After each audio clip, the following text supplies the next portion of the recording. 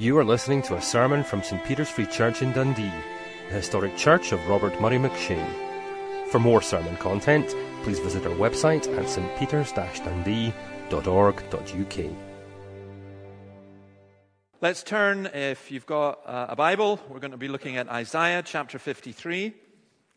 We have been looking at this whole chapter, and we're coming to the last bit just now from verse 10. We saw that this is a song of Isaiah, and it's split into 5 stanzas, and this is the last stanza. Let's just read it. Isaiah 53, page 740. We'll read from verse 10. Yet it was the Lord's will to crush him and cause him to suffer. And though the Lord makes his life a guilt offering, he will see his offspring and prolong his days. And the will of the Lord will prosper in his hand. After the suffering of his soul, he will see the light of life and be satisfied. By his knowledge, my righteous servant will justify many, and he will bear their iniquities. Therefore, I will give him a portion among the great, and he will divide the spoils with the strong, because he poured out his life unto death, and was numbered with the transgressors. For he bore the sin of many, and made intercession for the transgressors. I don't know if you've ever, I'm sure many of you have, looked at a piece of work that you've done. Maybe you're an artist and you've looked at a painting and gone, wow, that's just great. Or maybe you've had the experience that I had, not just once, but several times, when I made something and I'm not, as I have indicated several times, not all that good with my hands. I stood back and looked and said, oh, that's really good. And then it collapsed. You know, some of you will look at things that you've done, and it's the work. It's good. You've toiled at something, and it's something that's really, really good. Well, God, we know, looked at the creation, and he saw that it was good. You read Genesis 1. He created the earth. It was good. He created the sun. It was good. He created the animals and the plants. It was good. He created mankind, and it was very good. And there's a pleasure in that. We understand that. But we all know that something has gone wrong. To me, it is still an astonishing thing that Freddie Mercury of Queen at Live Aid stood up and sang, "If there's a God up above, a God of love." And I was imagining, and I've told many of you this before, but it's just, to me, it's still the most incredible thing. I was sitting there going, oh no, he's going to accuse God of having messed up the world. And instead Mercury sang, then what must he think of the mess that we made of the world that he created?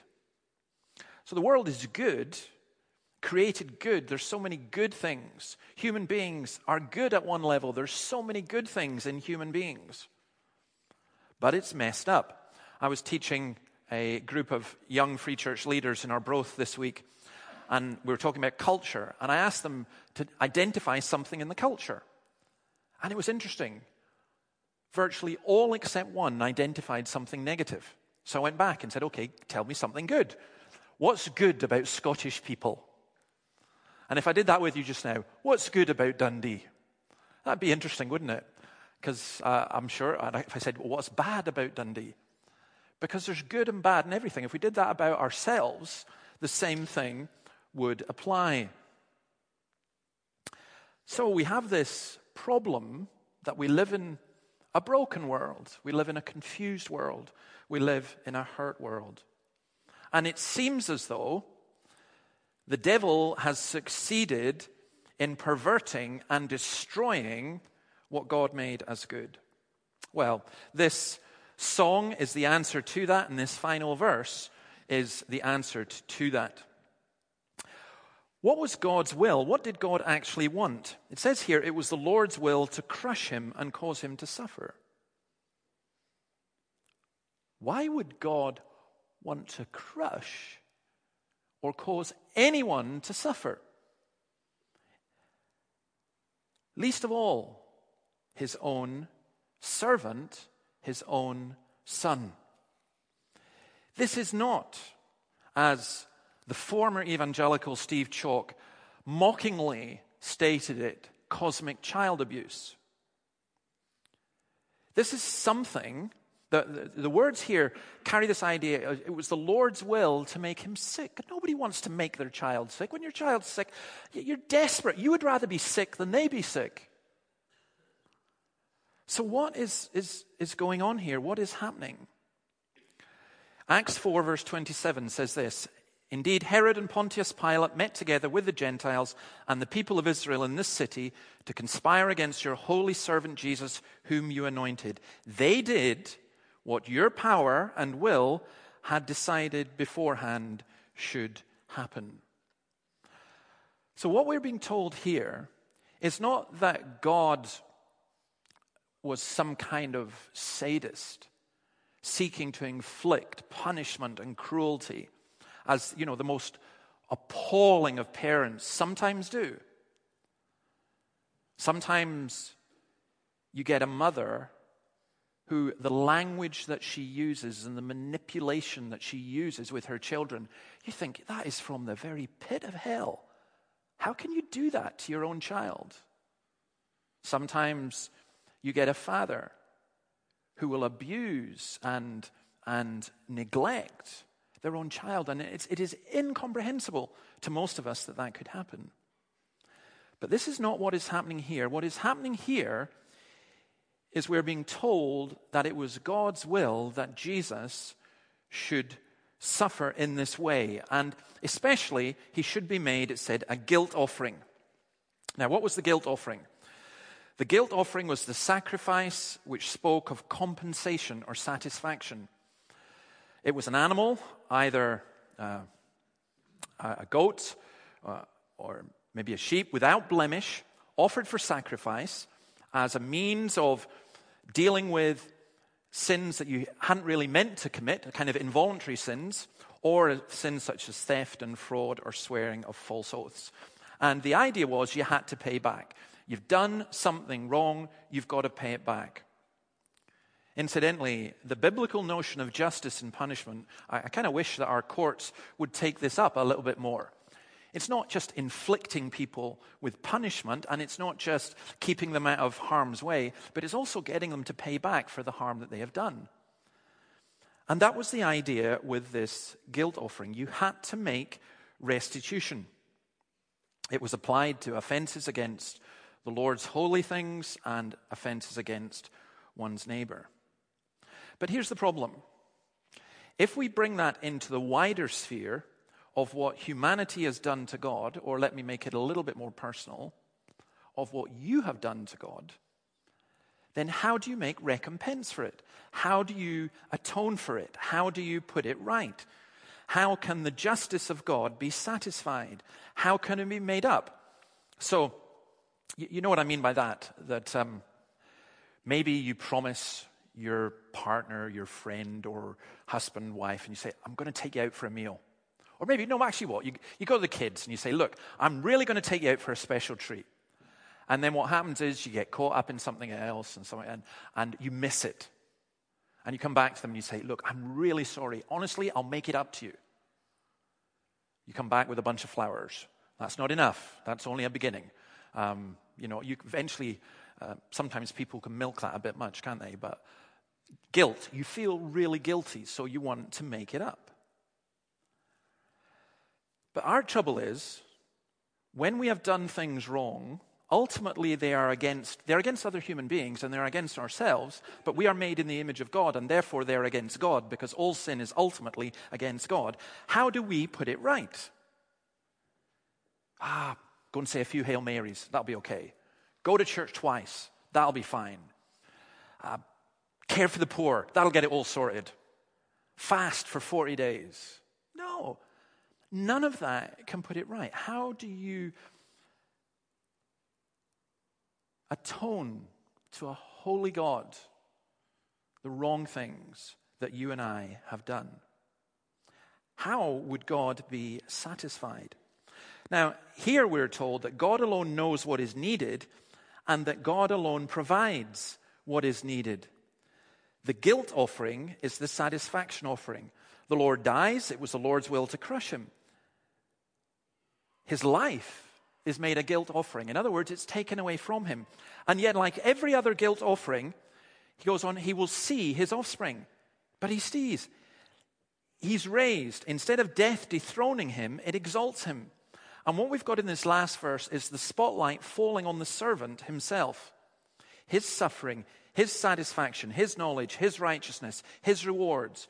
Verse 11 is one of the greatest statements of atonement theology that's ever been written. So what we're being told here is, what did God want? God wanted to save people. What did God want? He was prepared to give his one and only Son because he loved the world. What does the servant want? What does Christ want? The servant knows what needs to be done. He is the righteous one. He's fully accepted by God. He's appointed by God. He is free from every contagion of sin. Because the trouble with you and I, when we try and pay for our sin, the trouble is we've still got more sin. And we can't get it. We just can't do it. But Christ comes, identifies with our sin and our need, and he is personally, totally committed to accomplish the task he has given. No one takes his life. He lays it down of his own accord. John 10, verse 18, no one takes it from me, but I lay it down of my own accord. I delight to do your will, he says. Not my will, but yours be done. And look at the end of verse 10. Beginning of verse 10, it was the Lord's will to cause him to suffer. The end of verse 10, and the will of the Lord will prosper in his hand. What does that mean? The greater will of God is not to curse Christ, but to bless his people and to save his people. And he was prepared to pay the price of cursing his own Son, of giving his own Son, that we might be saved, that we might see his will prosper in our lives. It's an extraordinary thing to think about the willing commitment of Jesus Christ to us. We are often willing to do certain things, and sometimes we're unwilling. How many of you will go to work tomorrow and you are just bouncing in there, determined to work for nothing? You don't care. Not too many of us are like that. How many of us will see children reluctantly clean their rooms? And how many of us will reluctantly do things? It's not, maybe you don't have to be dragged kicking and screaming. But there are many things that we do that there's not a willingness. And especially if that doing it is tough and if it involves suffering. But this is telling us that God was willing to give and that Jesus was willing to be given and to go. Now, it doesn't stop there because it goes on to say what Christ got out of this satisfaction offering. He himself gets satisfaction because his work is not finished when he dies. After the suffering of his soul, he will see the light of life and be satisfied. When I say not finished, the offering is finished, but the fruit of that offering continues to be shown throughout the ages. He will see his seed. He will see his offspring. If you go back to chapter 49 and verse 19, it says this: though you were ruined and made desolate and your land laid waste, now you'll be too small for your people, and those who devoured you will be far away. The children born during your bereavement will yet say in your hearing, this place is too small for us. Give us more space to live in. Then you will say in your heart, who bore me these? I was bereaved and barren. I was exiled and rejected. Who brought these up? I was left all alone. But these, where have they come from? Being a follower of God has never been easy. Being a follower of Jesus Christ has never been easy. And the devil loves to mock. And so in the story of Job, you get the devil appearing before God and saying, well, where's the righteous people on the earth? This earth that you created, where are they? Oh, there's Job. Oh, he's the only one. Well, let's sort him out. Let's test him. And so Job was the only one that could be named. I think the devil kind of has the same attitude today. Where are they? Isn't it pathetic? Look at your people in this land in Scotland. This week, we've had yet another church go against God's word by mocking and saying that what God says about marriage. No, forget that. We know better. And the devil's laughing. Look at them. Where are they? So few Christians. It looks as though he has won. And sometimes within ourselves, we can have that feeling. And that's why we need to look away from ourselves and see what Christ has done. Because nowhere did it look more like the devil had won than on the cross. Disciples scattered. Church dead before it was even born.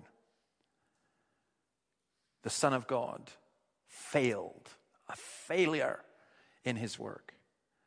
And yet it was the Lord's will.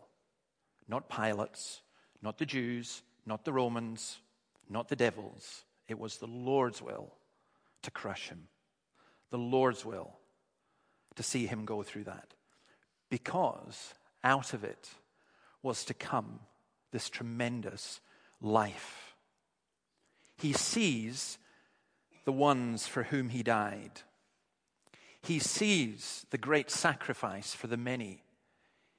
He sees and he's satisfied. Jesus sees his people and he is pleased. The seed in Genesis chapter 3 verse 15, there's a promise made that the seed of the woman will triumph over the seed of the serpent. And the seed of the woman is Jesus. And Jesus sees that. And in the moment of what seems abject defeat, it is the moment of great, great victory. Because death does not keep him, and because he rises, his work is accepted, and his new creation, the new creation which cannot be spoiled. See, the old creation could be, because the old creation had to have the option of human beings choosing to serve God or not. The new creation, we have chosen to serve God, and so the sin and the consequence of it are completely removed. And Christ sees that, and he is thrilled. I will prolong his days, it says. Stretch out many years, live eternally. Psalm 21 verse 5, through the victories you gave, his glory is great. You have bestowed on him splendor and majesty. Hebrews tells us that it was for the joy set before him that Jesus endured the cross. Do you know why Jesus went to the cross? And do you know what kept him to the cross? Do you know why he stayed nailed to that tree? Why he didn't call 10,000 angels? Because in his mind he saw you and he saw me. And he knew that out of that most immense suffering, he was going to bring a new creation and new people. And his Father would be glorified and he would be glorified with a creation of a people who would freely love him and who could not be spoiled, who could not be corrupted, who could not be turned away. And so he went through all of that, seeing it because of us and because of the glory that would come. Now, I'm going to say how this applies to us in a moment, but I want us to sing again, this time from Psalm 22. I think we've sung all of this psalm over the course of this series, and we'll come to the last bit. We're going to sing verse 26 to 31. The tune is Warrington. And this is the result. This is what Christ saw. Remember, this psalm begins, my God, why have you forsaken me? And at the end of the psalm, it says, it's done, it's completed, it's finished. That's what Christ said on the cross. And this is part of it. The poor will eat and will be filled. It's a great promise that the work of Christ is going to extend throughout the earth, especially to the poor. Let's stand and sing The Tune is Warrington. Let's go back to Isaiah 53 and let's think about how this works with us. By his knowledge, my righteous servant will justify many. That means by the knowledge of him. In other words, by knowing Christ, that brings us salvation. Christ is the way to the Father. Christ intimately knows the Father. I saw an interesting video this week from a Japanese quantum physicist who's a brilliant guy and Nobel Prize winner and all that kind of stuff. And he's produced this video which talks about this is proof of God. This is how we know God exists. And I thought it was quite interesting. Didn't understand half of it. But apparently, according to him, God is a mathematician. And if you understand maths, then you have to believe in God. I wonder if they teach that at the university maths department. But I found it quite interesting because whilst that's an interesting philosophical argument, the reason we know God is through Jesus Christ. That's the only way that we can know him. And there's a word, we're going to use a couple of really great words. One here is just simply the whole idea of justification. What does that mean? It's one of those theological words. It just simply means this: make it right. How do you make it right with God? How can we be made right with God? How can our sins be forgiven? We cannot, no matter how much we try, no matter how much we desire, we cannot justify ourselves before a holy and pure and perfect God. And here's another thing. You can try as many religions as you want, and you can be as religious as you want. Religion is never going to put you right with God. Never. Doesn't happen. We cannot justify ourselves before a holy and pure and perfect God. But the perfect sacrifice of the holy and pure and perfect Christ does. By his knowledge, we are justified. I wish that everyone here could grasp that, because you may not yet be a Christian, and in your head you're thinking back and forward about different ideas, and you've got all different thoughts and philosophies and questions and so on. What you just simply need to grasp is you can't make yourself right. Jesus can make you right. Jesus offers to make you right. You come to him. How does this work with us? Identification. Identity is very important, isn't it? Luke 27, verse 37, Christ says this: "It is written, and he was numbered with the transgressors. And I tell you that this must be fulfilled in me. Yea, what is written about me is reaching its fulfillment." Matthew 26, "Do you not think I cannot call on my Father, and he will at once put at my disposal more than 12 legions of angels? But how then would the scriptures be fulfilled that say it must happen this way?" At that time Jesus said to the crowds, "Am I leading a rebellion that you've come out with swords and clubs to capture me? Every day I sat in the temple courts teaching. You did not arrest me. But this has all taken place that the writings of the prophets would be fulfilled." Christ knew these scriptures. It's kind of hard to grasp this, but imagine as a boy in the temple. Imagine as a teenager. Imagine as a young man, as a carpenter with a human mind, reading these scriptures and knowing that they applied to him. It really is quite extraordinary to think of him identifying in that way. It's maybe a bit of a flippant illustration, but you know the film Spartacus? You know, I Am Spartacus, and the bit at the end when they all, if you haven't seen it, it's kind of like 60 years old or something, so I'm not giving a spoiler here. But no, they want to crucify Spartacus, and all the rebels are queuing outside Rome, and the guy comes and says, the governor or the general, "Who's Spartacus? Just give us Spartacus." And Spartacus stands up and begins to say, I think it was Kirk Douglas, wasn't it? Stood up, "I am Spartacus." And then someone else stands up, "No, I am Spartacus." "No, I am Spartacus. I am Spartacus." And they crucified a lot of them. Because identifying with Spartacus. Who's going to pay for our sin? Jesus says, "I will. I'll be them. I'll identify with them." The King identifies with us. And then the King is like a warrior.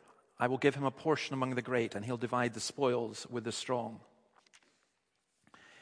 It's not just that he's with the conquerors. I think the NIV translation has it that way, and so do most translations.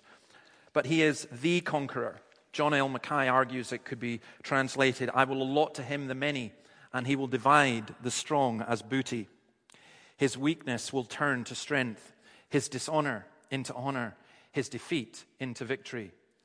The one who went to the lowest place will be exalted to the highest. He comes as a mighty warrior. It's just an incredible thing. Paul, I'm going to take this off. I'll just use this mic. He bears our iniquities, the sins of many. The servant's righteousness is transferred to the many. His perfect substitution leads to perfect sin bearing, which leads to perfect righteousness for us. I'm going to give you two other words. Right, this is like a theology class. I'm sorry about it, but you need to get these words. Justification is really important. Here's another word, expiation. Now, we don't use this in normal conversation, but it's just simply the act of making amends or reparation for guilt or wrongdoing. And that's what has happened. What Christ has done on the cross, he has absolutely amended for and paid for the sins of every one of his people. Every single sin. If God showed you your sin, not for a minute would you believe that you could ever be forgiven it. Not for a minute. And that's why this is such extraordinary good news. But there's another word, propitiation. And that means satisfaction. It means that God's anger against injustice is satisfied in Christ alone. Now you might say, well, that's ridiculous. We don't want a God who's angry against sin. Really? The child who's raped and abused, and you don't want a God who's angry about that? A world in which 1 billion people are starving, and you don't want a God who's angry about that? You want a God who says, oh, it's okay, don't worry. Everything's cool. What kind of God would that be? Of course he's going to be angry. The world he created good. And when it's perverted and destroyed, you would get angry, wouldn't you? You paint a beautiful picture and someone comes along and throws something at it. Well, just magnify that 1 billion times and you have some awareness of how God feels.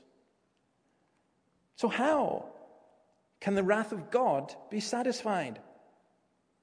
We sing the song sometimes, In Christ Alone. You know, the devil hates the teaching about the cross. So there's a church in America, the Presbyterian Church USA. They asked Townend and Getty, can we remove the line or the verse that says the wrath of God was satisfied?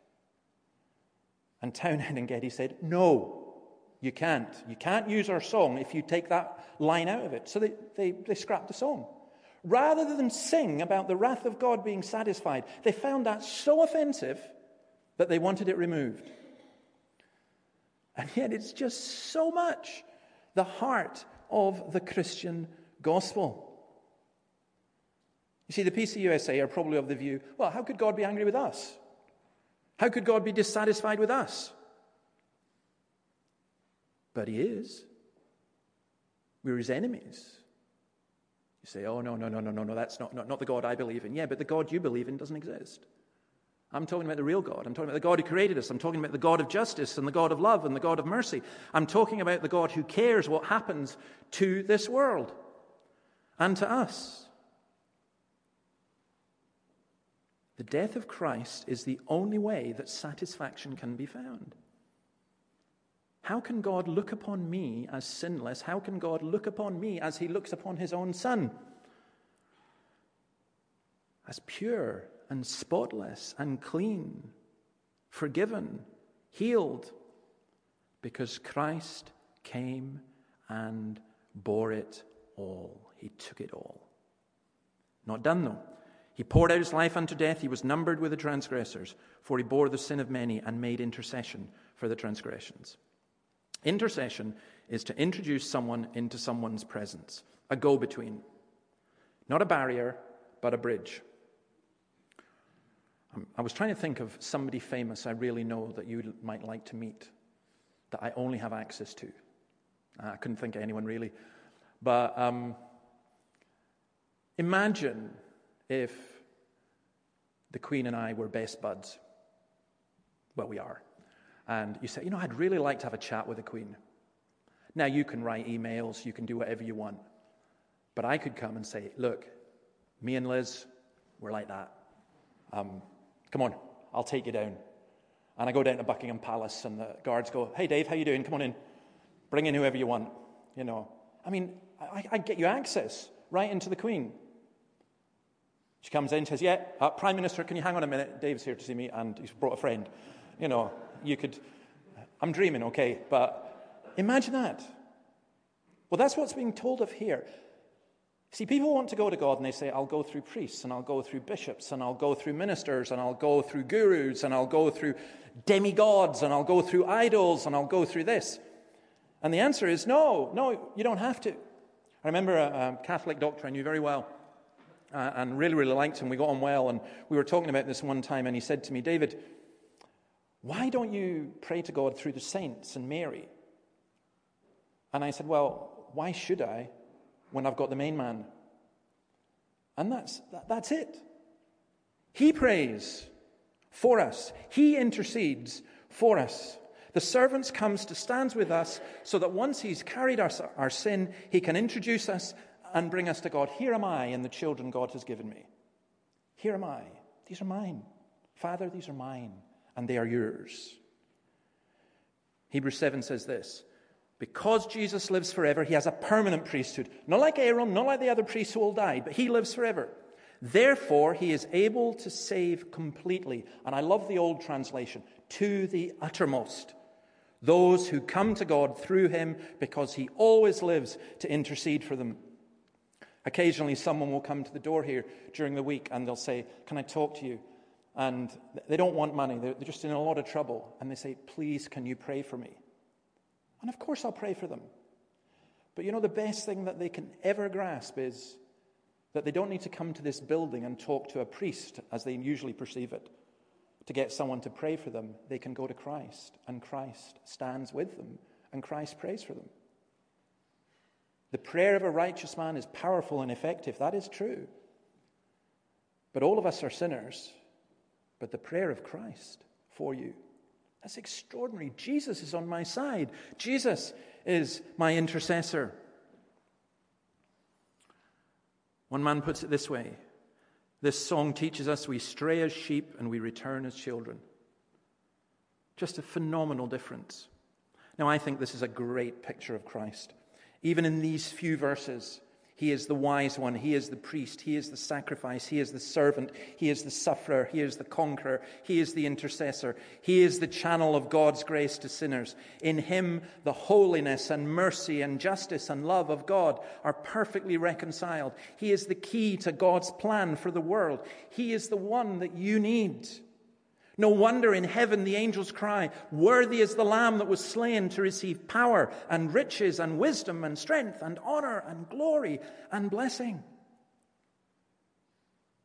God looked and he saw. It was good.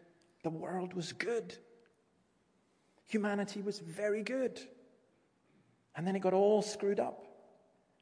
But God didn't have an afterthought. He knew what was going to happen. He prepared this marvelous plan beforehand, so much so that when this plan is revealed, the angels wonder. And the Bible just falls over itself in describing how great God's plan of salvation is. The trees of the field clap their hands. The whole creation groans as in childbirth because of the suffering and sin in this world. The skies are crying, and yet they groan longing for the redemption to be revealed in the last days, when suddenly the curtain is drawn back and all creation gets to see the Lord has done it, and he has done it well. It is good. The angels sing, the Father sings, the Trinity sings, the church sings. We're not afraid. We don't think, what happens if I get cancer? Or what happens if the political situation implodes, what happens with this, what happens with that? We know that our God is sovereign and that our God is control and that he has provided full atonement for every one of our sins and for all the consequences of those sins. And that means, like Job, we can say, though he slay me, yet I will trust him. That even the most ugly and horrible and bad thing that happens to us, we can say, all things work for the good of those who love God. Why? Because he loved us this much, as shown in this song. Now, at the end of it all, you have a choice how you think about these things. You can say, I am going to believe that all human beings are basically good and the whole world is basically good and that the seas are made of lemonade and everything's fantastic. And all you can do with that is go home, lock yourself in your room and watch Disney films. But it's not real, and you know it's not real. Because outside your door, there'll be people starving. There'll be people suffering. There'll be a world that's being polluted. You can go home and you can say, the world's just rubbish. And you can give up. And you can drink yourself to death. Literally, drink yourself to death. I've known people do that. Or find some other way to anesthetize the suffering within you and the suffering that you see out with you. You can go home and you can say, I'm going to change the world. That was me when I was 13, 14 years old. It sounds so arrogant, doesn't it? I really believed I could change the world. I'm going to change the world. The world's not fair. I'm going to change it. Until the truth that Tolstoy observed struck home to me. That everyone thinks of changing the world and no one thinks of changing themselves. And how difficult it is to change yourself. And you give up. Or, I guess, you can try religion. You can try politics. You can try lots of different things. And I'm just telling you that none of them will ever work. Or, you can believe what's been told here, that there is a good, perfect, holy, just, righteous God who sees the evil in the world and hates it more than you hate it, and yet who has done something about it by sending his Son so that there will be a new creation, a recreation, and he invites you to be part of it. And you can basically say, you can have your own spiritual referendum. You can say, I'm in or I'm out. And that's the choice that God gives you. And I'm just saying to you, please, please don't reject the offer of Christ and the beauty of Christ.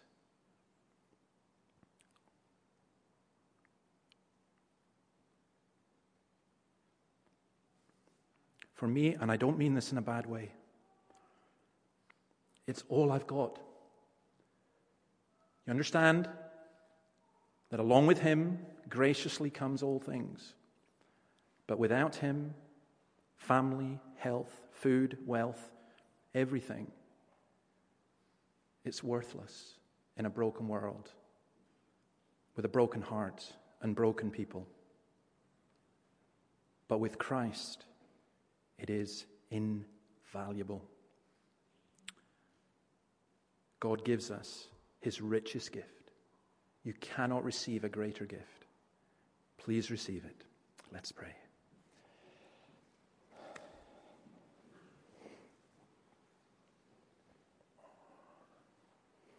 Oh Lord, what a magnificent, magnificent picture of Jesus. The one who's so broken and bruised and battered. The one who cries out, my God, why have you forsaken me? And yet the one who for the joy set before him endured the cross, scorning its shame, and triumphed over sin and death and hell. And now stands at the right hand of God and invites us to him. Lord, may the seed of your work on the cross continue to flourish within us, and may none of us reject it. we come to you as broken people seeking your wholeness. Amen. We're going to finish by singing, I think, a very appropriate hymn. Crown him with many crowns, the Lamb upon his throne, while heaven's eternal anthem drowns all music but its own. Awake my soul and sing of him who died to be your Saviour and your matchless King through all eternity. Let's stand and sing, and please remain standing for the benediction.